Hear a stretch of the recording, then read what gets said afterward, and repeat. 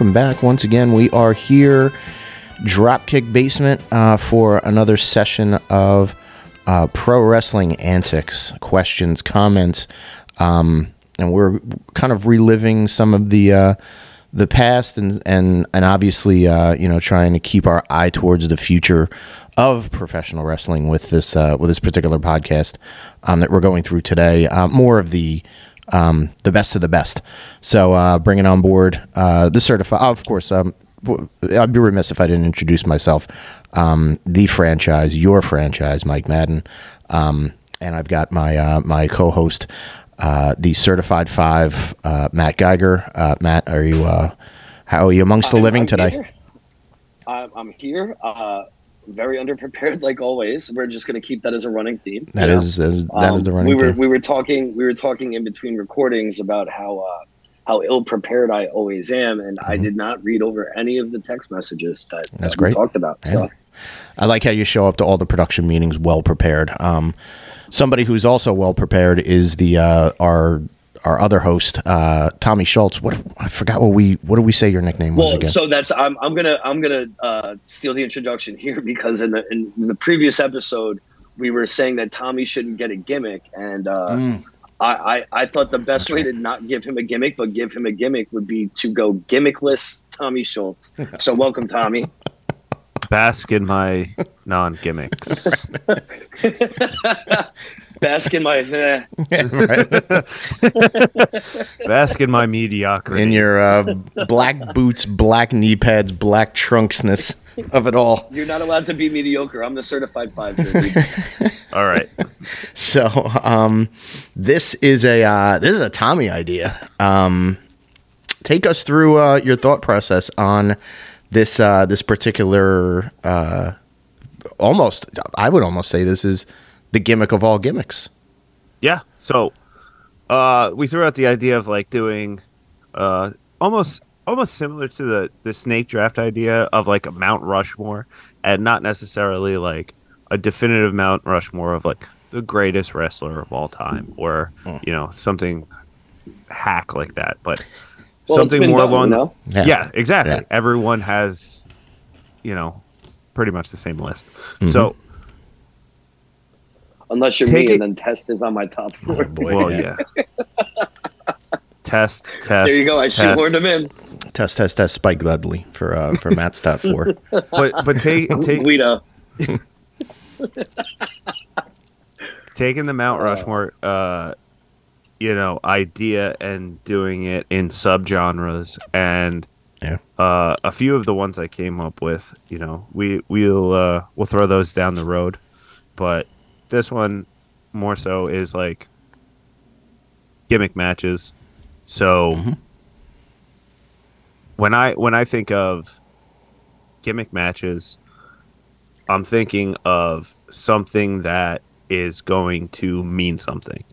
The most meaningful matches that are either going to blow off a feud, lead to a story going somewhere, not just throwing together something to have it and draw an attraction. It's more so let's come together, figure out the 4 most definitive, I guess you would say, gimmick or stipulation matches. That's a good way to put it. In the history of our great sport. So if you guys don't mind, I would like to take the reins and go first here. Oh, by all means. Please. Now, for me, the least prepared person wants to go first. Great. well, but also I think you guys have a lot more insight to like the history of some of these things. So by me throwing them out there, we can kind of get the ball rolling a little bit.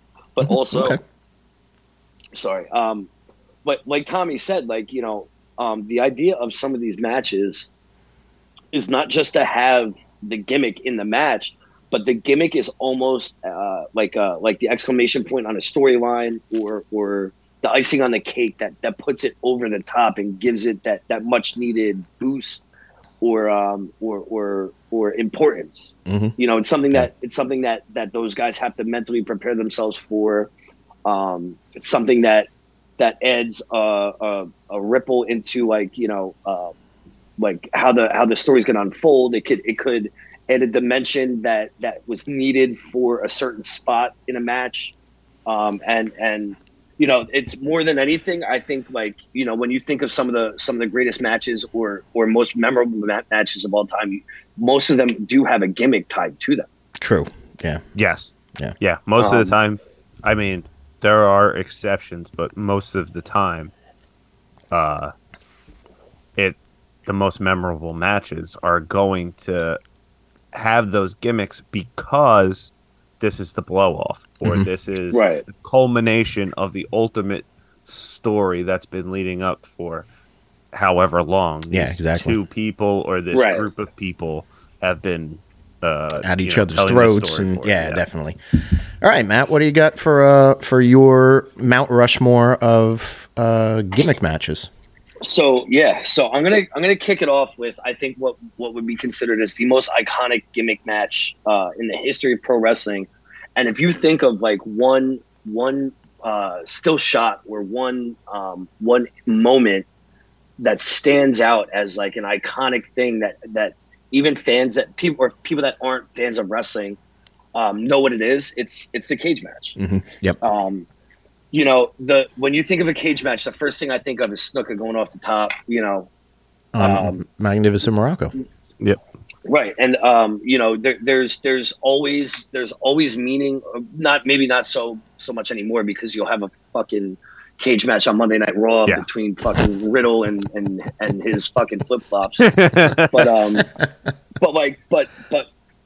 when we were growing up and even superseding before that, a cage match was a big deal, and they would show the assembly of it or the lowering down and even in now as the cage is lowering down, you always hear the broadcasters talk about the iconic people that have been in the cage matches and the iconic finishes to cage matches.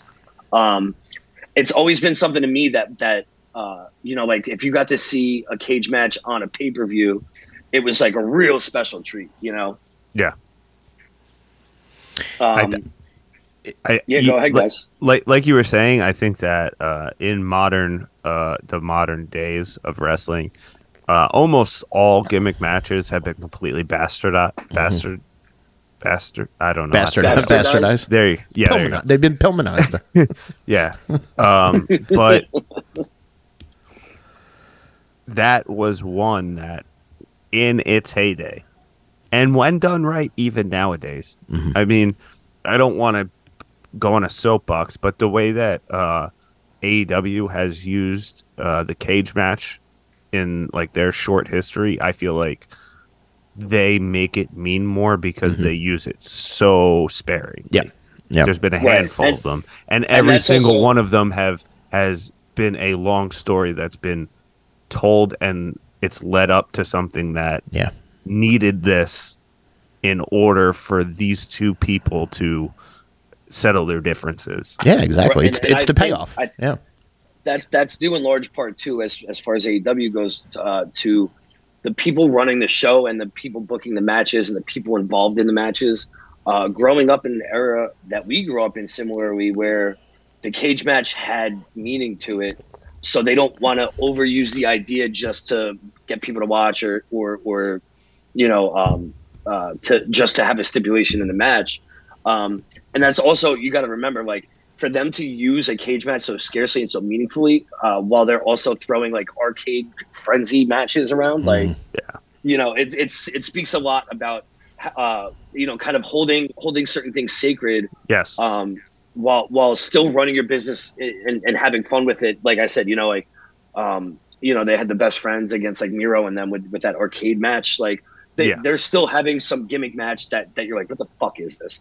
But they're not downplaying the importance of some of the higher levels. They're leaving the cages for the real kind of sweetheart elements of it, and almost like the culmination of, as Tommy was saying, like it's a culmination of a long feud.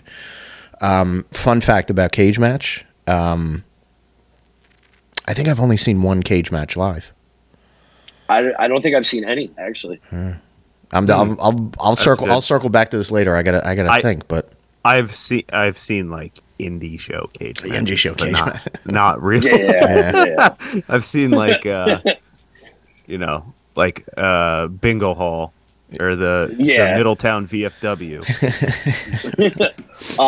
Now I would be remiss, real quick. We don't have to discuss them, but I just wanted to throw two honorable mentions out there. The Battle Royale, or in my opinion, the Royal Rumble, top tier.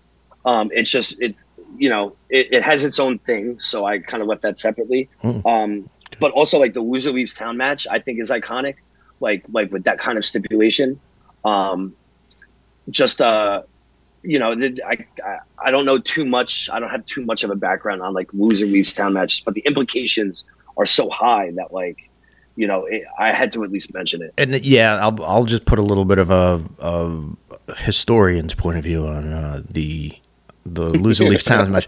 It's more of a stipulation than it is a gimmick match for sure. That is, your heel is leaving to go to a different territory. You need to figure out a way to get him out. He's not beating your babyface champion or your top guy. So you build up to a loser leaves town, and it ends up being like, hey, it's either you or me. The old Wild West scenario. So that's more of a I think I would categorize that. If we do a Mount Rushmore of stipulation matches, that ends up on my stipulation. So it's good to note it, and I'm glad you did, because I certainly would have made mention at some point of the loser leave town, but it's more stipulation than anything. Totally. And that's another one that's completely either gone to the wayside or lost its luster, because that was more of like in the territory days, because you were going from one place to another for long periods of time. And now that there's essentially two major companies, if you are losing a loser leaves town match, you're gonna show up again, and then it means nothing. WWE kind of took the lackluster off of that by having a loser leaves town match, and then Mick Foley shows up 6 months later as the GM, or like a retirement. They kind of altered it into like a retirement stipulation, right? Because there is no town to leave. There's no town to leave. Yeah, There's not another town to go to. I think they have loser leaves Monday Night Raw, and then it's like, oh shit, this guy's on SmackDown the next week, and it's exactly. It's the same fucking program. You're working with the same fucking people. NXT for 2 weeks. Exactly. So now my second one, I think it's an iconic. Match. And it's very new as far as the history of wrestling goes, but I think the purpose that it serves moving forward, it kind of sets the stage for what's going to happen over a full calendar year. And it's interesting to see if it's going to be presented as, maybe a rejuvenation of someone's career or an upstart to a young guy's career. And that's the Money in the Bank match. Oh, okay. Okay. All right. And for me, the Money in the Bank match has always been fun because, they always have this unique mix of guys in there of, like I said, like the classic top tier guys, but then you'll have your wild card in there. You'll have like a mid card guy, and you'll have like a guy like Austin Theory, who just won it recently, where you can kind of use that platform to propel a new young guy into the spotlight and see if people react well to him, or if you're going to go ahead and give him that Money in the Bank contract, it adds more to the character of a new and developing talent by giving them the capability to cash in on a main event match whenever they want, and the way that they played it out over some of the cash-ins has been very fun to watch. You never know when it's going to come. It took a guy like Dolph Ziggler kind of propelled him. It took a guy like The Miz propelled him. Unfortunately, it also gets lost because somebody like fucking Otis will win it. That's right. He did win. He did win it the one time. Yeah, completely forgot. Yeah, but he won it, but then lost his briefcase to The Miz. And then Miz won the belt and then dropped it. the next day. But I'm just like, if you look at the history of the Money in the Bank, it's done a lot more to propel people than it has to hurt people. Guys like CM Punk in those matches, guys like Edge in those matches, and then you have guys like Sheldon Benjamin, Austin Theory, lower level guys that are getting a chance to work in these big spots and do a lot of really cool stuff. I think that it was a very interesting concept, and correct me if I'm not wrong, but Jericho invented the match. Yeah, it was his idea that he brought to Vince, and he said, well, let's have a multi-man ladder match and let's put something up there other than a title belt. So, right, voila. And AEW kind of grabbed literally the brass ring and ran with it by having that type of match installed into their system as well. Good point. Yeah, I like it because it's a car crash. Basically you're going to have like a 40-minute match where you got spot after spot. You've got the traditional ladder match spots where two guys are climbing up the sides of the ladder, and then they add other ladders, and it really kind of like multi-man ladder spots. Yeah, definitely. And all this chaos just going around all the time. It pushes up the stakes. The one thing that I don't like about the Money in the Bank match, especially as of recent, is a lot of the times because of the way that WWE constantly moves their cameras around, you constantly see guys sitting on the outside waiting for their spot. Yeah, they're taking that's like they're any multi-man match kind of. Yeah, but that's nitpicking. The next gimmick or the next stipulation match just to put a button on the Money in the Bank. Aside from how awesome most of the matches are, the cash-in is right. Like dude, watching it not only is a great match, but then can tell a 1-day story or a 1-year story. Yeah. Right. Coming out of it. When is this person going to cash in? You want to see. You can't wait to see what's going to happen. You can't wait to see how they cash in. I mean, the end of 31 is one of the all-time and best endings to any pay-per-view ever. When Rollins seemingly cashes in out of absolutely nowhere. Yeah, nobody expecting it. And he comes sprinting down, like you think he's going to fucking pull a Titus O'Neil, and instead he cashes in, and it's one of the most iconic. No one saw that coming. Yeah. Right. And then like we said, somebody like Dolph Ziggler, his career is defined by winning the Money in the Bank. Yeah. Like I was at that one where he cashed in. I was at the Raw where that was the which was like Prudential Center, right? Yeah. Which was like one of the craziest pops that I've ever been. It's like second. It's second to only. It's second to only when CM Punk comes out at Money in the Bank in Chicago. Yeah. But that was so sick, and it sucks like where it went from there. But he'll always have that moment because But also Dolph essentially does not exist as anything besides a mid-carder if he doesn't get that win that Money in the Bank and then have that cash in. That elevated him and kept him around for so long and allowed him to establish himself as one of the veterans in the locker room and a worker's worker and all that. Yeah, for the most part, that is the match that makes the next guy. Right. It should. That's also why I really enjoy it as well. Because it's always fun to see who they're gonna pass the torch to and how they progress and further build stuff like that. The next match that I'm gonna go to it's one of my favorite matches of all time. It's the TLC. I was always a big tag team guy. I was always a big fan of tag team wrestling and to a sense like the aspect of a ladder match, a table match, a hardcore match, and to take all of those and so perfectly put it together and basically have the match be created to involve 3 tag teams into a match that literally changed the projection of tag team wrestling in WWF. And so when you say a TLC match, you're specifically talking about a tag team TLC. Yes. Okay. Yes. Good. All right.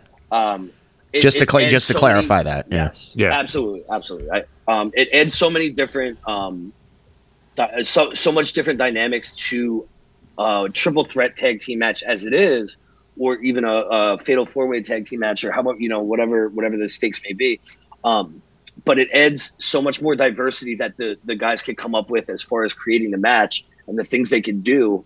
And to see the first ever match, the first of a new type of match, and to see it as a kid, with Edge and Christian, the Hardys, and the Dudley Boys, like really going after it, was so cool.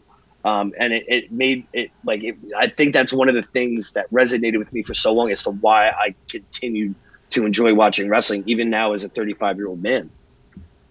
Man-child. Yes, okay. That's what I said, right? I just want to just throw that little bar back. Yeah, and then my last one, just to kind of keep it moving a little bit, the seriousness of this type of match and the ramifications of going a full 60 minutes. I'm obviously talking about the Iron Man match. Okay. They've only used it few and far between, and they only allow it to be done by certain people, obviously because you need to command the crowd for a 60 minutes. It makes it that much more important. I just think that the guys that have been put in those spots have taken it and ran with it and done so many good things with it. And there's so many iconic moments that come out of it, and so many big time finishes that have happened. And, it's kind of taken and elevated certain guys and really been a staple to the importance of a gimmick. That's all I got. Okay. All right. Well, I mean, again, it's a solid list. It's a good foundation, and it's a little bit of a sleeper, like the whole Iron Man match. Like it didn't make my preliminary plus my kind of bubbling under list. I like the Iron Man match when done correctly. When done correctly, yeah. That's a big if. Too. Yes. I mean, the most recent one was maybe one of the best ones. Yeah, Brian and MJF did a great job. Yeah. The detractors of the Iron Man match make the point that if you know how long the unpredictability of a wrestling match is what makes it exciting, and knowing that it's going to go a finite amount of time and that you essentially only have to watch the last few minutes kind of takes the sting out of it. Yeah. And now that's as somebody who's watching it from a realistic point of view, as if they're watching a sport and not trying to appreciate the art of it. Mm-hmm. Right. But but also, like, you know that there's a finite amount of time being played in a football game, but you don't watch just for the last 30 seconds. That's true. But ultimately, that's just me playing devil's advocate on that. Ultimately, the theory of pro wrestling is who's going to win and who's going to lose. Mm-hmm. Right. And so, like, well, you're right, because it's not. There's never been a the in between doesn't matter as much. Right. And like, there's never been an Iron Man match where the guy's up 3-1 with a minute left. Yeah, exactly. Or they add 5 minutes. They're not just letting the clock run out. Yeah. It's not like you're not going to see MJF running around the outside of the ring for 2 minutes. Yeah, it's not going to be 45-0 with a minute to go. I'd love to see an Iron Man match that's just a blowout. I've never. And the thing that I will agree with is I do think that Danielson and MJF was one of my favorite Iron Man matches, because they did something that I'd never seen done before. And what they did was MJF forfeited a win to get 2. Yes. Mm-hmm. So he essentially went from being down 2-0 to being down 3-2 to kind of separate or tighten the gap. Yeah, well, to soften them up. You're right. I had always wondered, why nobody ever thought of that. Excuse me. Of course, it would be the one guy that's, the manipulative scumbag. That would be able to pull it off. Not only that, most of the Iron Man matches that have happened, they're posing 2 guys as these are 2 Iron Men who can get the best of each other at the end of 60 minutes. That one was posed as Bryan Danielson is the best wrestler on the planet. Can this guy last 60 minutes, even though he's the champion? Mm-hmm. Yeah. Which was another wrinkle to it that I thought was awesome. It was almost being downplayed as like, MJF needs to survive this to keep his title. He's the champion, him going and yet trying is to still win the underdog. Mm-hmm. Right. It was a very interesting way to do all that stuff. But yeah, that would be my Mount Rushmore, my top 4. And for as unprepared as I was, I think that went pretty well. That was good. No, you did. Yeah, great job. I think I'll go next. Yeah, sure.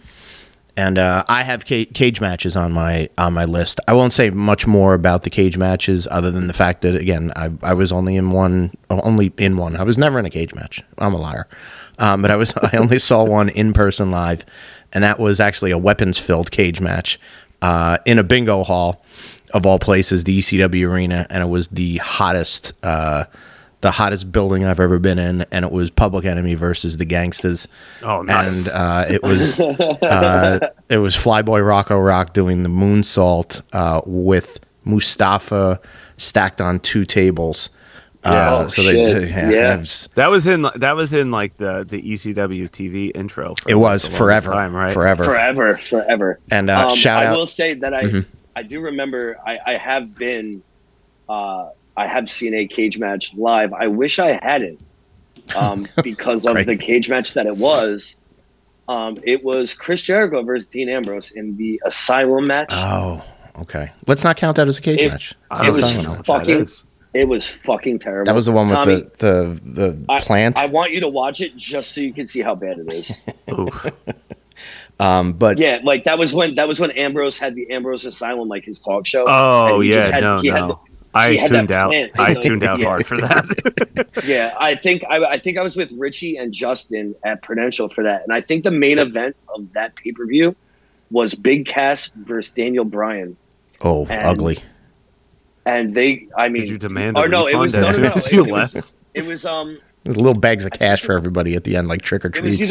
It was either Big Cass versus Daniel Bryan or Roman Reigns versus Big Cass. One of those two. Oh boy! And I was just like. The entirety of the best thing that happened during that pay-per-view was me and Richie calling who's the guy that Jericho used to call the wrong name all the time? Tom Phillips. Yeah, we were calling Tom Phillips Mike Rome because he was like trying to hit on some girl on the side of the Titantron. And instead of like saying hi to us, he's like giving this girl his number, and we kept calling him Mike Rome. That was the best thing that happened the entire time. Wow, just doxing Tom Phillips out there. Go for it. I don't have any ties to the industry. I was gonna say the shout out that I was gonna give is my buddy White Trash Chuck. Shout out to White Trash Chuck. The weapons fill cage match, he actually found a full wooden pallet at the front door of the ECW arena and brought that to the people at ringside that were putting frying pans and Nintendos and shovels and all this other stuff. The pallet was not used. It was left in the corner, which was probably smart because it was big and heavy and would have been a mess to pull thorns out. So again, cage match makes my list. So that's one. I actually False Count Anywhere. Okay. Is a stipulation it's been bastardized again. It's the type of thing that like you see now on like I think AEW just had a False Count Anywhere like on regular television and but when it was first introduced, WWE uses it like a mid card. They use it mid card. But it was the signature match of Cactus Jack when he was in his like very first WCW run. Where he's wrestling Sting. There's a great one. I think Bash at the Beach one year. Beach Blast with Sting and Jack. That's awesome.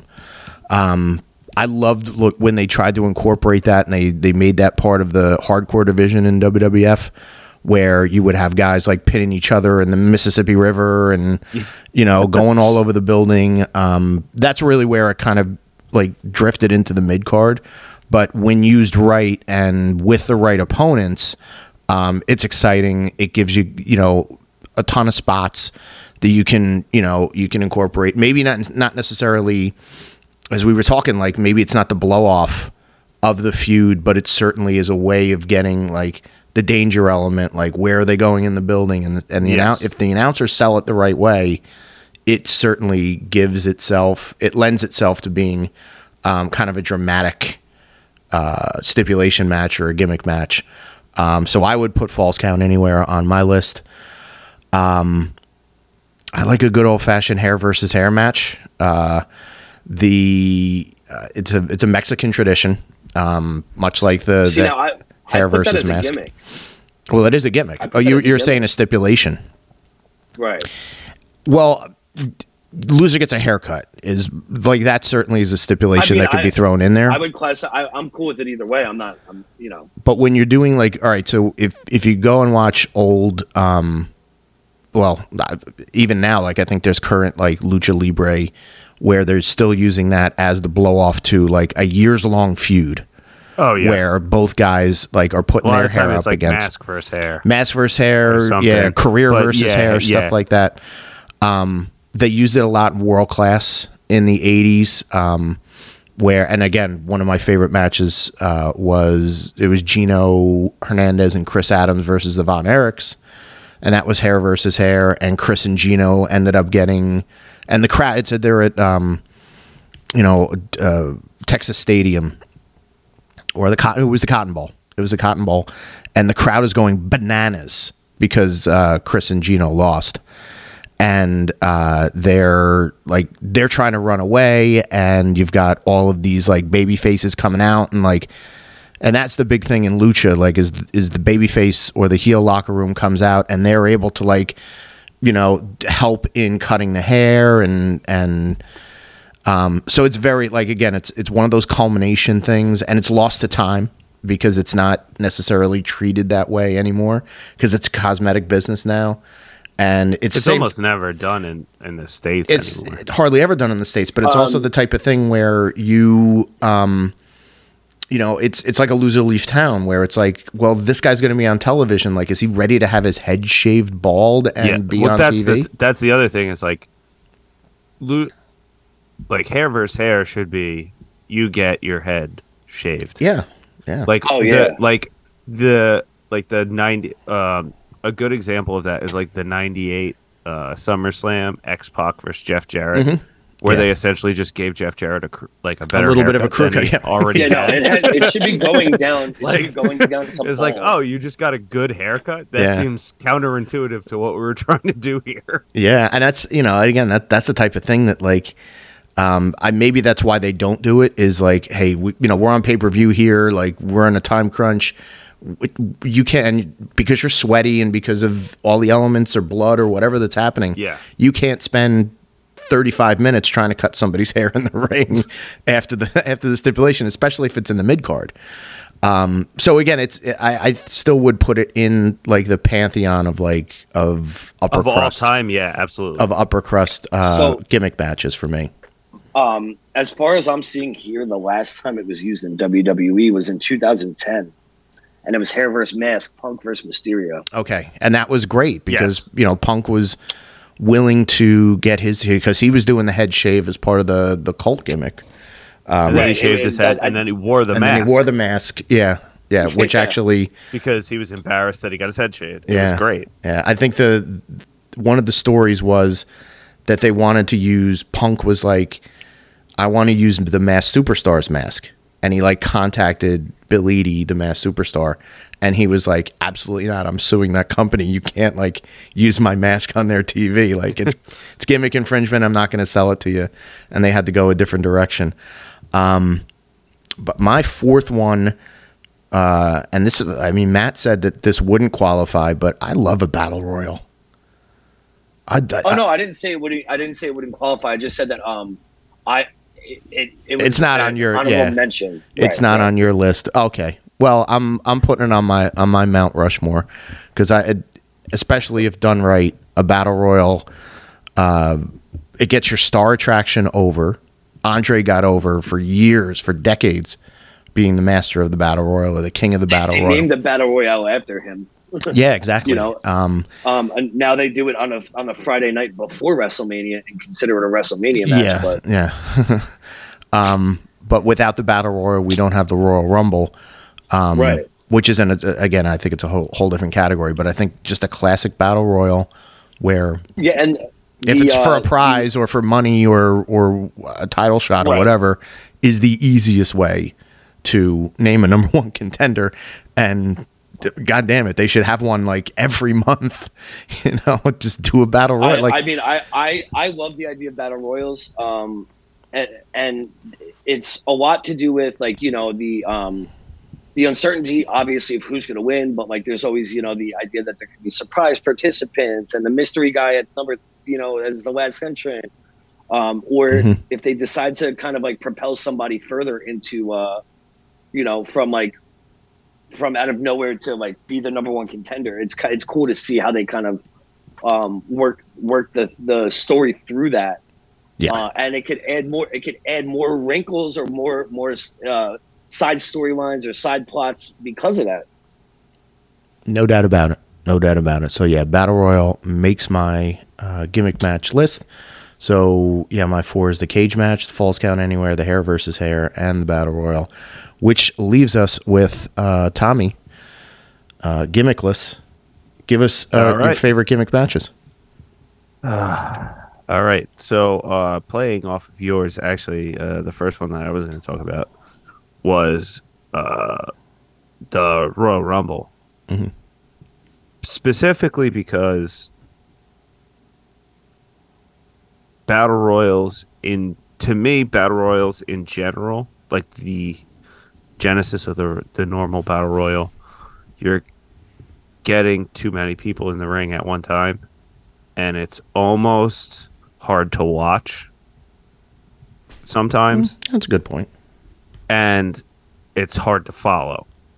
And now making the Royal Rumble have that ultimate goal, and it propels somebody. That's another thing, almost like the Money in the Bank. It was kind of the predecessor to the Money in the Bank of this is how you make somebody. This is right, yeah. Give them, and you not only make somebody by having them win, and then they're going to go on to main event WrestleMania for the world title, but you can have someone have such a stellar performance that guy's then made coming out of it, even in a losing effort. Mm-hmm. Yeah. And I just the time, the surprise, you hear the music, someone's coming down. It's I would say, aside from WrestleMania, it's the way to get the casual and even non-wrestling fans interested in wrestling is the Royal Rumble, because you start your pools, you have that's exactly where I was going with that too. Yeah, we watch it at the bar. We all get together, watch it at the bar. We have like 5 pools going. We have 60-year-old women that do not watch wrestling at all, cheering for whoever Rowan to win the Royal Rumble. Right. but like, and it's another thing where it's become, I would say it's become the most famous or infamous match in all of wrestling nowadays, especially, where everything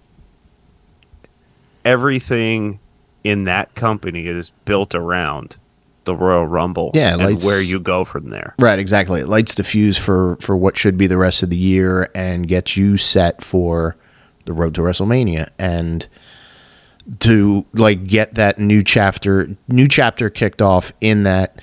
And again, it still ties into the classic Battle Royal of It's not just that's where it comes from. Yeah, exactly. It's not just spot where that's different. That's where it sets itself apart from, let's say, like a TLC or Money in the Bank or even a cage match, in that sense, where it's got its own lane where it goes into, where you've got a lot of slow down portions, but the slow down portions are intermittently, and that's what breaks it up, is that there's another person that's coming in the next 2 minutes or minute and a half. So you're constantly on your toes thinking like, all right, well, who's this person? Is it going to be somebody good? Is it going to be an utter disappointment? And then again, the groans of like, oh shit, here's this guy again, or here's a great Khali. Like it's going to take him 2 minutes to get down to the ring. But casual fans, it draws in somebody who understands a little bit about wrestling, but it's like, well, check this out. Like, the guys are randomly coming in like, oh no, I'll stick around and I'll watch that. I have $20. I'll take some numbers. So a casual fan, like we had a guy at the bar that was like, I don't watch wrestling anymore. Like I haven't watched that since I was a kid. We were like, you could win $300, and he's like, cool, I'm in. And then he's like, he's waiting for his number to come out, and Randy Orton comes out, and he's like, dude, I got Randy Orton. Like I remember Randy Orton RKO, dude. Yeah, exactly. But I will say my most memorable, or not memorable moment, but like the one that I'll always remember as far as being disappointed with people coming out in the Royal Rumble. We did a pool. We were at my father's house the one day, and my two numbers, my first number that comes out is Eric Rowan. And I'm like, well, that's a wash. Yeah. And I'm like, well, it's getting a little bit later. There's guys filling up the ring. I'm like, whoever my guy is going to come in and wipe everybody out of this ring. There's like 8 or 9 guys in the ring, and the clock hits 0. And out comes sprinting R-Truth. Yes. And he immediately runs and grabs a ladder from under under the ring and tries climbing the ladder to win the Money in the Bank. Yeah. And I was just like, I think I left. I think I went home. I was like, can't appreciate the comedy in that. I mean, you go back and watch it, but I'll never forget. Like, it's like, oh, where were you when that whole run was? It's like, where were you when R-Truth climbed the Money in the Bank ladder in the middle of a Royal Rumble? It cost me a couple hundo. All right, Tommy, what else do you got on this? So just this Mount Rushmore? To round that out, I think that like when I was thinking of gimmick matches, a lot of times you're thinking of the blow off to a feud, and otherwise, when you're doing the gimmick match that is seemingly, just a bunch of guys in the ring. The Royal Rumble is the culmination of a gimmick match that it may not have a story going in, but there's always a story coming out. Yeah, there was a number of stories, It really has. It's, I would say, aside from the world title match at WrestleMania, it's the most meaningful match in wrestling in general. For sure. Well, and sometimes it does have a story going in. Like, 100%. Yeah, somebody's come back. The hit on Steve Austin, or Roman Reigns having to run the gauntlet at number 1, or Ric Flair having to run the gauntlet while being in the Royal Rumble. Yeah. It's one of those matches that like it's just forever iconic and ingrained in like just pop culture almost. Oh yeah, and I mean, now the other thing is it could also. It doesn't just affect the main event, because there's tag teams that are in there, or former tag team members that are going at it with each other, and it adds. There's always to the stories for stuff like that too. There's always 1 or 2 off spins of things that happen in the Rumble match that then lead to a Mania match. MVP and MVP. Who did he have that big feud? Matt Hardy, maybe. Yeah. Yep. Like where they were just beating the crap out of each other, and they had like 7 matches. And and it kind of all it started, and then started before the Rumble, went through the Rumble, and then went after the Rumble. But like they weren't going in there to win the title; they were going in there to ruin each other's chance of winning the title. Yep. Was that right around the same time they were a tag team too, and then they like had a competition where they were playing basketball? That's what started. Yes, I remember that. And Matt Hardy dunked on MVP. Yep. What a shame. What a shame. All right. I'm glad we ended on that. And then we ended the Royal Rumble talk on MVP getting dunked on. That's it. All right. So my number 2 was, I'm between like 3 iterations of this match, and it's one that you both already touched on, is the cage match. But to me, I'm between the two that. So the regular cage match, obviously, and the War Games match are like 2. But I personally think that prior to being completely bastardized by having its own pay-per-view and having like Hell in a Cell. Hell in a Cell. Yeah. I mean, when you look at just the first one, that story that was told between Shawn Michaels and The Undertaker, and then Kane getting involved, and then subsequently Foley and Taker, and just the intention. That's one of the most iconic matches of all time too. I mean, I would say is the to non-wrestling fans, that's the most iconic is Mick Foley getting thrown off the cell. Yeah, right. But absolutely. But the Hell in a Cell, the intentions of it are, I think, the most diabolical invention and spin on something that we've seen in a very long time, because there was the cage match where no one could get in, no one can get out, but then someone could always get in and someone could always get out. It's true. You can climb, and then they changed the rules to where you can climb over the top, which kind of defeats the purpose of what the cage match had. Yeah. And then, but then they had it surround the ring, and they put a roof on it. And as we saw, you got out of it. Yeah, yeah. But at the same time, some of like the craziest shit that you've ever seen came from that match, and they're some of the most memorable blow-offs. The Mike, like I said, the Michaels, Taker, Foley, Triple H Foley. I was gonna say like that one underrated. Oh man, oh my god, yeah, so good. And I mean, even some of the ones that you have in between, with I think Triple H and Batista had a really good. I mean, there's a lot of them, but I think that the cage match has a longer history. But if the Hell in a Cell was used correctly, and they didn't, do what they always do and kind of just oversaturate it, it could have been the most like meaningful thing. You do that once.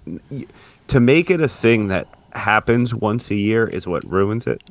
I think where you program everybody to be like, okay, right, set your watch to a exactly. Hell in a Cell month. We're going to build to a Hell in a Cell match. Yeah. It kind of defeats the purpose of it. I agree. You know what I mean? Yeah. Because the whole point of being put in there is that these two people, the only thing that can contain their feud is this 16-foot high structure that's completely encapsulating them in the ring, and there's nowhere else to go. And now it's wild with weapons, and now it's again, you still have a lot of and I mean, some of the matches are good. They're fun to watch, but it takes away the luster. That would be my only detraction to it, was what they've done with it. However, the idea and the theoretically, it's one of the coolest matches. Yeah, I mean, it's the ominousness of the Cell getting onto the cage and getting lowered, and everybody again, the from the standpoint of like setting up for that is there's a lot of heaviness to it, and there's it's obvious, like you're looking around and again, you look at the two opponents and you think to yourself, like as a wrestling fan, you're like, all right, Shawn Michaels is a ping pong ball. He'll bounce off of four sides of this thing. He'll try and jump off the roof and all the other stuff. So that's Undertaker's a big, imposing, big man, but moves very agilely. Like you're sizing it up, and you're like, man, this is going to be great. But even still, even though they're a little bit, overdone now, I still think like there are ways of getting back to the magic of them. Absolutely. Especially if something goes kind of wrong. I think that the one that they had at WrestleMania with Edge and Finn Balor, because they let it go. They let it go, and because he got split open in the way that he did, it makes Finn look like even though he lost, it makes him look like $1 million at the end of it. Exactly. He took that beating and he came out on the other side of it. And with them taking away that stupid idea of having a pay-per-view with multiple Hell in a Cell matches on exactly. every single year. Right. when you do it once every, so often, right? Yeah, do it. It really makes it special and mean something. If you still need to do like multiple ones, but split them off, have one in WrestleMania season, have another one in SummerSlam or Survivor Series time. Like, it's there's still ways of, and I think they're being smart about it. There's ways of like kind of rejuvenating it as the be all end all. There's no.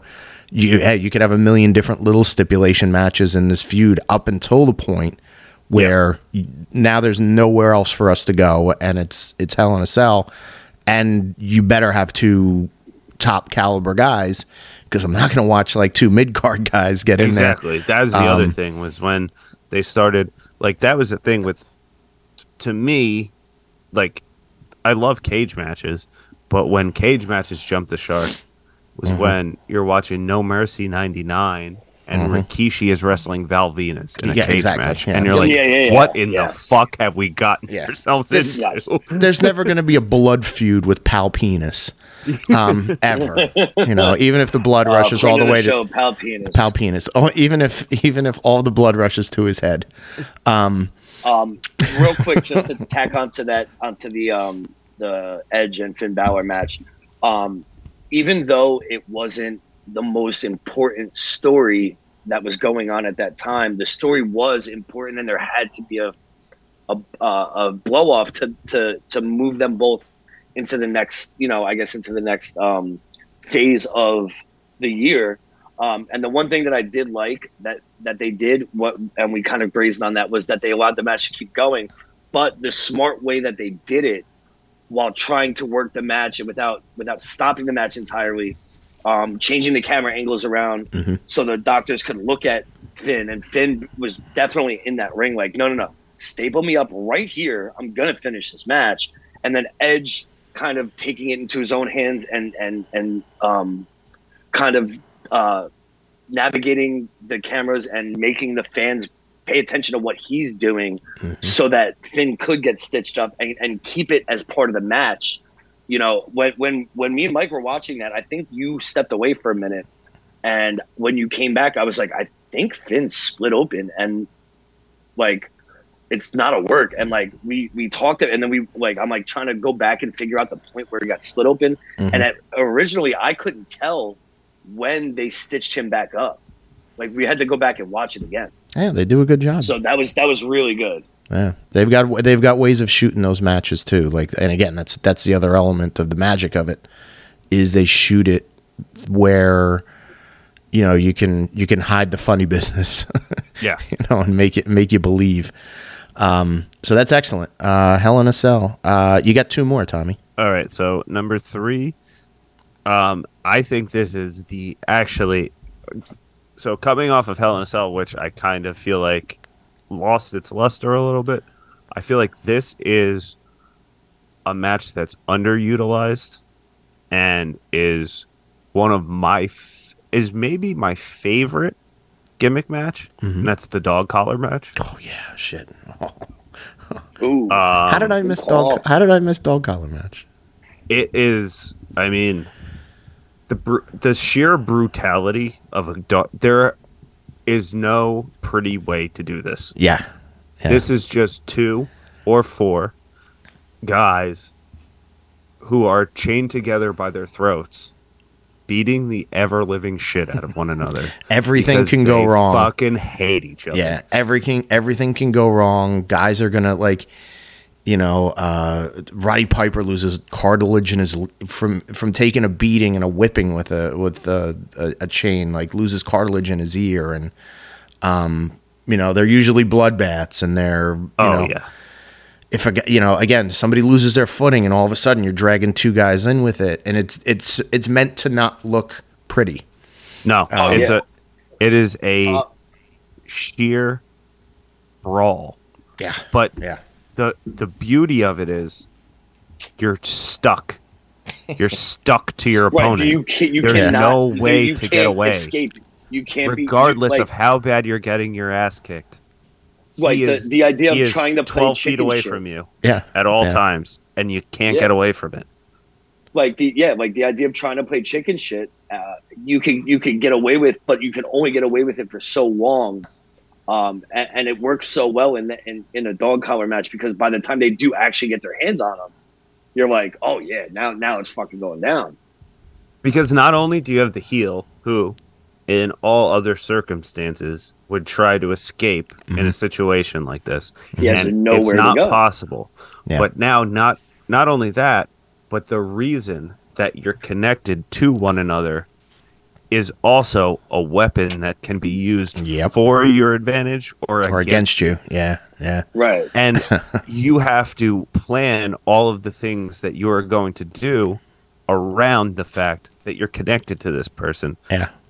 It's when done properly, it's the most beautiful work of art that wrestling can provide, because you can tell so many different stories with just two straps of leather and a chain. 15 feet of chain. Yeah. It's funny too that that you think about it, and it's like, and I'm just going through like the times that I've seen dog collar matches. It almost makes sense for it never to be too. I mean, they're going to be top tier guys. They're going to be main event guys, but I think there was one in ECW that was for the tag team titles with the Pit Bulls and Richards and Raven. Yeah, the double dog collar. Yeah. And that's a great match. It's because oh my God, it defined ECW at that time, but it shouldn't be for a title. This is bigger than belts. Oh yeah, yeah. It's a bloodlust match basically. Yeah, yeah. And now the only one that it fit was the most recent one with. That's what I was gonna say. MJF and Punk. Yeah. R.I.P. Jay Briscoe. Oh, that's right. Yeah, I forgot. Shit, that double dog collar match, FTR. Yeah, easily the best match of last year. Holy shit! I did forget about that. That was the best match of last year. Yeah, like that's like there's no question about that. Yeah, they and again, it's just sort of like the idea is there's nowhere else for us to go with this. There's nothing else. There's nowhere. There's nothing else we can do. We have to be stuck to one another. And we just have to fight it out. And it fits again. It certainly fit the Briscoes characters and their mentality, but it lent into, and again, like just because FTR, they're not Pretty Boy tag team by any stretch of the imagination, but they're more of a finesse tag team. So they're the ones that have to kind of go in there as sort of the fish out of water. Like, what are we getting ourselves into? But they brought the same intensity to it, and they understand. And again, because it's two guys that understand the history of pro wrestling, and they're like, "Well, if we're going to be in this scenario, we gotta fight for our lives in here." Yep. The same thing I would say to MJF and Punk. Oh my God! Yeah. A year ago. That's the one that I was thinking of. That's another incredible match. But that's where the pathos of it comes in, where it's like, well, you know, in the promos leading up to it, like Punk wants to have the dog collar match, and you know, he's pulling the worst elements of MJF's, you know, narcissism out of him, and he finally gets him to agree to do it. And again, MJF steps up to it and is like, if I'm going to do this, I'm going to do this 100%. I'm not going to run from this. I'm not going to Larry Zbyszko myself, you know, out to ringside and stall. It is like, here we are. We're here for this. So it totally slipped my mind, the dog collar matches. So I thank you for adding that to the list. That's going to be very important. Where do we go with your last one? All right. Well, my last real one. quick. I just want to add one little thing to this.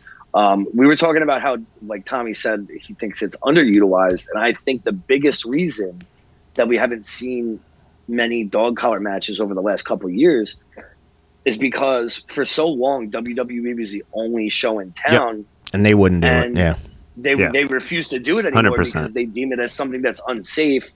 And it really is a very, very dangerous match, and it takes the right people to pull it off.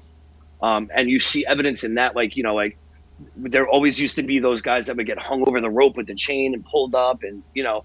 WWE's not going to take that chance. Nope. They're very protected, and that's why we haven't seen it for so long. Oh yeah. The unpredictability of it certainly is something that and I mean the major would keep along away. with the dog collar match. You get the the similar gimmick is the the strap match, which they did pull. Yeah. They did do a lot because it's a much safer thing to do. Mm-hmm. You're connected by the wrist and whatever. Yeah. But I don't think that has the same meaning. Like it just doesn't pull the same emotions out of you as a fan watching. Oh, not at all. Because No. you know that the danger and then when they would do the straps where you had to touch the four corners. I was just going to say, like, the four corners like, is the stupidest thing in the world. Yeah. I'm dragging this guy. Then we're stopping at the four corners. Now we have to restart it. It's just very wonky. So, yeah, I would definitely give the dog collar the edge in that one. Totally agree. Yeah. And then my number 4 is definitely not on either of your lists or probably honorable mentions. But I will give you one honorable mention before I give my 4th pick, and that's the I Quit match. I think when done properly, the I Quit match is a great gimmick. But I think now this is something that you're never going to see anymore in mainstream wrestling, and it may be overdone now on the independent circuit. But in its heyday, when done properly, to blow off a feud, the no rope barbed wire match is one of the most effective gimmicks that you could ever have. 100%. 100. Yeah, I think of again, ECW was probably the only ones in North America that had done it in the 90s. Well, I mean, Puerto Rico. Well, in Puerto terms Rico of, did like, it.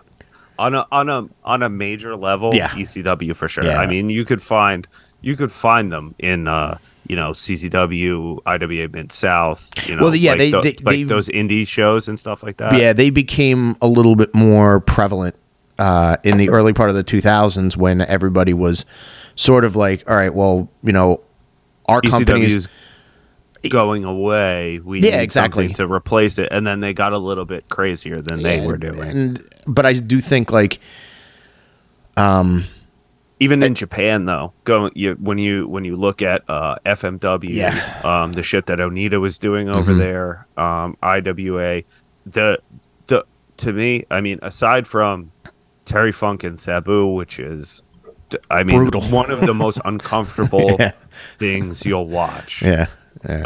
Born to be Wired. It's 30 uncomfortable minutes. Of just Terry Funk essentially stuck in barbed wire and they don't know what to do. Yeah, because he can't move. They had to cut him out a couple times, right? You know what I mean? Yeah. The match just stopped. The match just stopped. There was no winner or loser. He just got stuck in barbed wire. Yeah. But I mean, you look at the shit that Onita was doing. But to me, the best no rope barbed wire match of all time, IWA Japan, Cactus Jack, Terry Funk. Yeah. In a building that, in Mick Foley's words, was below zero. Yeah, you could see their breath on the stage beforehand. Yeah. And had about 32 people on the crowd. Put on one of the most incredible, heroic performances I've ever seen in my life. Those two guys, in front of no one, to blow off a feud that they were having in IWA. Yeah. Put on an incredible and barbaric performance in a no rope barbed wire match that most people and then you could even look at the King of the Death matches and the original King of the Death matches. The tournament with who was it Matsuniga and fucking Terry Gordy was in that. Yes. Tiger Jeet Singh, who he was chasing people with a sword, and Mr. Pogo, and I mean, there's a lot of guys that certainly in that mid '90s, like the FMW, and one of the big points that I'm gonna say about those, especially the no ropes barbed wire exploding time bomb death matches, because they had and they were miking it up so you could hear the C4s. Yes, because that was the whole thing. It's like there's no post-production to be done with this, where they're going to add those bangs in afterwards. So not only are you hearing like the pops of the C4s, you're also hearing, how they're taking the bump. And again, there's a language barrier with a lot of guys. So you're hearing a lot of like, and they're going into the barbed wire, and you're hearing a lot of like the grunting and like real reactions of like, oh, and you can hear Terry Funk like saying, oh, motherfucker. And like, and yeah. And when you're watching these shows on tape, there's there's either no commentary or it's in Japanese. And it's like Japanese commentary too. You literally have no idea what's happening. Mm-hmm. And so all you're hearing, and I'm not even talking about like the King of the Deathmatch ones where they add even more stuff. I'm talking about just straight up no rope barbed wire. Mm-hmm. Yeah. You're seeing people like human beings thrown full force into barbed wire. In the in the Cactus Jack Terry Funk barbed wire match, Mick Foley takes the hangman bump that he would take between the ropes where he lost his ear between two strands of barbed wire. What a maniac. It's just it's nuts. What? Again, in front of 30 people, he's making a decent payday because they flew him out to Japan, and he's he's a top guy and top talent. He's working with Funk. It's a big deal for him historically, but it's also like, what the fuck is wrong with you? Like you're doing an upside down. To be fair, those two guys would have had that match with 0 people in the crowd. True, yeah. I mean, they're artists in that sense, but yeah, I mean. In general, just the stipulation, even when it's not done on like a grander scale, because I've seen a lot of them in person because I just I go to a lot of like these indie deathmatch shows and shit like that, and so when you see them, kind of done for no reason, it's more of like a spectacle. Yeah. But in the situations when they're done right, like. I know a lot in like CZW, which maybe not a lot of people have seen, but they would have like their world title, which is not like a deathmatch title. Mm-hmm. They would have them blow off a feud in an no rope barbed wire match with guys who don't typically do death matches. Exactly, yeah. And those are the circumstances where that match means so much, because it's like, this is the most gruesome thing you could possibly do, and this is the only way we're going to solve this problem, is by going into the situation where we surround the ring with the same material that we use to herd cattle. Yeah, and to piggyback that point with CZW, like I do remember, it may not have been a barbed wire rope match, but just to drive that point of like how serious their blow-offs were, like, or how serious it was to have that type of match. I remember Shane Strickland, before going to NXT, one of his last matches was in CZW, and they asked him after the match, like, why, like, you don't do this. Why did you decide to do this? And he was like, I just needed to prove to myself that I could work this and make it make sense. Like, he was like, if I couldn't map out a match that didn't make sense doing this, I wouldn't have done it. Like, he wasn't just doing it to have a barbed wire match. He was doing it because he wanted to prove to himself that he can first of all, participate in that kind of match, but also make it make sense for him to be in that kind of match. Yep. It honors, that's the other thing. It honors the company that you're working for, that you're, kind of a cruiserweight, or you're a flyer, or you're a light heavyweight, an aerial guy, a spot guy, whatever it is. If you say to yourself, all right, well, I'm honoring the stipulation, and I'm going to wrestle in this. I'm not going to shy away from it. The fans here are expecting that on my way out the door, that I'm going to do one, or the fans are expecting, if the feud or the escalation gets to that point where it's really fever pitch, that we're going to have this no rope barbed wire match. Again, I go back to what I had mentioned before, Puerto Rico, WWC. A lot of their blow-offs were they would do the cage matches, they would do lumberjack matches, and all sorts of stuff.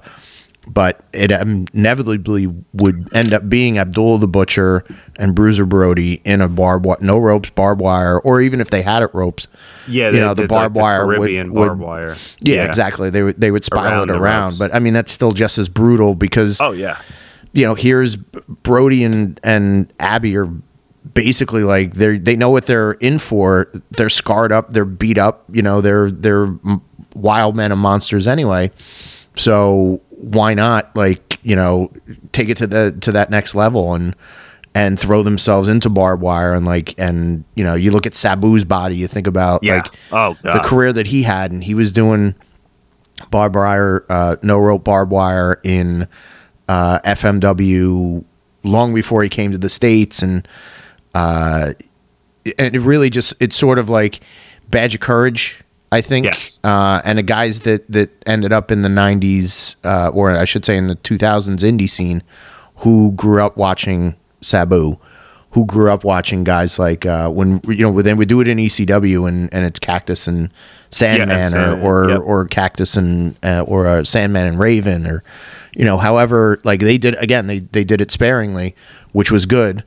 Although somebody would probably tell you ECW was all tacks and barbed wire, and it's they probably only had about 4 or 5 barbed wire matches out of the almost 10 years that they were around.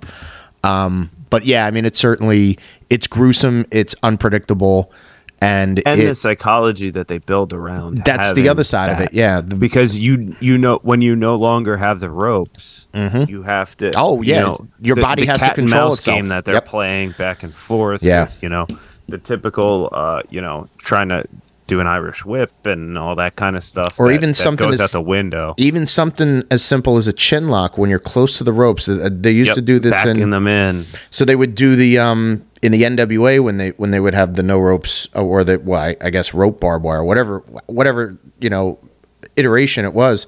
It would be so the heels got you in a rear naked choke, not a rear naked choke, but what I'm talking about, a reverse chin lock, and they're sliding your body, and the baby face is getting a little bit closer, but he'll stick his hand out and he'll feel the ping, and then recoil it, sell it, and then get the advantage, and then he shoves the heel in there, and you're off to the races from there. So yeah, I mean there's a drama to it. There's a delicacy. Especially the early goings in a match, so it certainly gives it's way different than any other type of stipulation match that we've covered here, maybe other than the dog collar match as far as brutality. So now that we all have 4, I think first of all, I'm gonna put, I hate to say it, Tommy, I'm gonna put Hell in a Cell and the cage matches together. No, I understand that. Yeah. I differentiate them only because there's been so much of a long story history with the cage match, and the Hell in a Cell is a much newer thing. But essentially, I mean, you could even throw war games. I was going to say, if you wanted to really make it a deal, you would have war games as its own thing, and I could talk forever. Well, eventually we'll break down. We'll have an episode about favorite war games matches down the road. The cage match Hell in a Cell combo is the only one that either any of us or all of us, because all of us did have it on the list. Mm-hmm. So that definitely stands by itself. Yeah. As the sure shot definitive on the combined Mount Rushmore. Yeah. I like also putting the Royal Rumble in there because I do see the point of the Royal Rumble being I totally agree with so that as important to the kickoff of a year, and so important to different elements to what make your most important feuds go, and what gives them a little bit more juice. So those would be there. I'm gonna say Money in the Bank would be in on the Mount Rushmore as well. And then I would say the 4th, I would throw in the barbed wire rope match. I think so. Yeah, because again, you've got history there, you've got brutality, and it is a gimmick. It hits on a different level than anything else that we've talked about. Yeah, it's definitely I would say of a blood feud that is. It's the most That's the radical most way to extreme go. that you can go. So- That's been in the modernized or popularized form of wrestling. Yeah. That we've seen. And You it's know what I almost mean? paying a nod to some of the stuff that people might not know as much about, because like I kind of let you guys take the reins on that, run with that, but I do know the importance and severity or the meaning of having that type of match. So yeah, I mean, cage match, Hell in a Cell, Royal Rumble, Money in the Bank, Barbed Wire. Those that would be the collective Mount Rushmore for us, I believe. I think so. Yeah. Yeah, that's for sure. I mean, And- that the barbed wire. I would say the barbed wire or dog collar match. The dog collar match, I would say, is more has more of a history with the mainstream wrestling audience in terms Yeah, of. but we're not necessarily the most mainstream guys. That's true. Yeah, But we toss one in for the hardcores. yeah, and listen, I could have got way crazier with all the crazy death matches. Oh, sure, yeah. Yeah, so listen, I've seen tattoo needles get drove into somebody's forehead. Yeah. So. Yeah. I think some of the ones that we missed on the list, and maybe for good reason, I think lumberjack matches suck. I swear to God, I've Mike, never I was seen a good just one. going to bring that up as one that would never be included in any list I will ever make. I hate it. Yeah, lumberjack matches are pretty terrible. I do think that I Quit matches has a place. I do, yeah. Right. and Well, I that's- mean, that's for interpretation. You know what I mean? Here's the one thing I will say, like if I'm gonna, like, out of all the gimmick matches I've ever watched or seen, if I'm gonna pick like one of my Best. favorite matches ever, Yeah. it's Tully Blanchard and Magnum TA in the I Yeah. Quit at Starrcade '85, because that is, again, it's brutal. It's a blow off. It's the heel getting his comeuppance. It's all the things that you look for. There was another one that I was kind of thinking of that it blanked out, and I don't know. One of my I'll favorite think of it down the road. match, possibly of all time, was the ending with Foley. Oh, with where him Where and they The Rock. pump in the Oh, jeez. audio. I can't Oh, watch yeah. that match because, God damn it, Jack takes a Those fucking chair beating. shots, yeah. Oh, it's so brutal. Like it's still, and it just knowing the consequences of how bad he. And again, I'm not saying that, like, hey, brutality is part of pro wrestling. It's going to happen. That was too much. It's inevitable. But His that children are in the front row. that was Yeah. way over. Yeah, It was a that bad was- decision that by was too him much. Also, to go that Mike, I'd crazy. be remiss if we didn't bring up the fact that I haven't had much homework over the last couple of shows. Okay. Which is usually something that we did do. But I kind of want to throw this out to you guys. I know Tommy has probably seen it as much as I have, but the thing that really got me back into modern wrestling when I was kind of getting back into it right after the Ruthless Aggression era, and what got me into watching more and more of, like, not just WWE programming was I want you guys to kind of go back and watch some Lucha Underground, because I think Oh, that yeah. Yeah. a lot of those guys are doing big things now, and it's kind of cool to, like, Good stuff. look back, and you might remember a character, but you might not have realized when you started watching it who that person is now. hmm So I'm going to see if I can get my hands on some of it. Oh, it's on actually Tubi. Yeah, Tubi's got a channel for Tubi it, has all 3 seasons and Sick. for free. so yeah, love somebody else, that. I think Netflix had it too They for did. a little They while. took it down. They though. did. they I took don't it know if down, they still have okay. a contract. No, it's on Interesting. The Tubi. Tubi app. If you download the Tubi app, there's no subscription or anything Yeah. like that. They have all 3 seasons for free. Oh, free Awesome. plug for So, Tubi, by the way. Yeah, Hey, I'm gonna- Tubi, yeah, if you I'm want to gonna be a go- sponsor. I'm probably going to watch a little bit of that tonight, and then I mean, other than that, a solid episode all around. Of course, yeah. If you could, so of your favorite gimmick match that you chose, if you could recommend Oh, one okay. of the That's a good way to look at it. 4 stipulations that you chose from, what would be one of the ones that you would recommend that we watch? I would say for sure. I mean, obviously the first ever TLC match is so iconic. Mm-hmm. But I mean, there's millions of cage matches that I'm sure you guys could talk way more about than I could.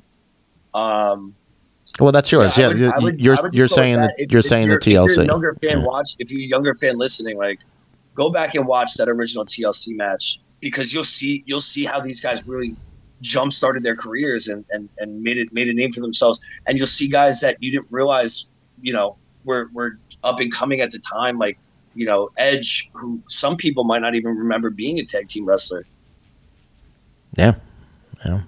Tommy, what would be on your recommendations? Okay, so I mean, everyone. I assume everyone's seen all the Royal Rumbles, and the Hell in a Cells are pretty accessible. So,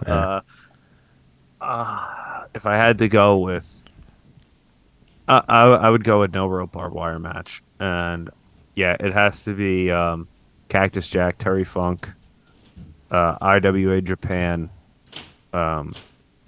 If you've never seen it, please. Yeah. It's from like November. I want to say it's from like November of 1995. 95. Well, it might have been summer 95, I think. Yeah, it's in 1995. Mm-hmm. There's about 30 people in the crowd, and the two of those crazy sons of bitches put on a show for years to come. Yeah, it's always wild. I'm gonna out of mine. That's my favorite. Out of mine. Geez. Mike's gonna pull out some Georgia Southern, watch Main Man Texas Terry. I have some breaking news. Rest in peace, Superstar Billy. I read that on Twitter as I was going through. I wish I had a Billy Graham match that I could recommend in any of these. Actually, Billy Graham and Dusty from Madison Square Garden, they had a bull rope match, which is banger. There you go. But out of my picks, man, I don't want to have two Cactus Jack matches because I would say False Count Anywhere, Cactus and Sting. Dude, you can't go wrong with a Cactus Jack match. I know, it's great. Yeah, no. But I don't want to lean too much into Cactus Jack. I'm gonna go. I would say, just because the crowd heat is incredible, World Class from '85. Kevin and Kerry Von Erich versus the dynamic duo Gino Hernandez and gentleman Chris Adams. Crowd heat's incredible, and the horror on Gino and Chris's faces when after they lose the match and they know they have to get their head shaved. It's great. It's great heel work, and rest in peace Gino Hernandez. Rest in peace 90% of the Von Erichs. And now Billy Graham. And now Billy Graham, the man who launched a million imitators. So, with that being said, that's our gimmick matches, and we're sticking to them. Once again, the co-hosts with the co-hosts with the co-mosts, Solid 5, Certified 5, Matt Geiger, and gimmickless Tommy Schultz. This is Mike Madden speaking on behalf of everybody. We hope you have a great night, and we will hear from you soon.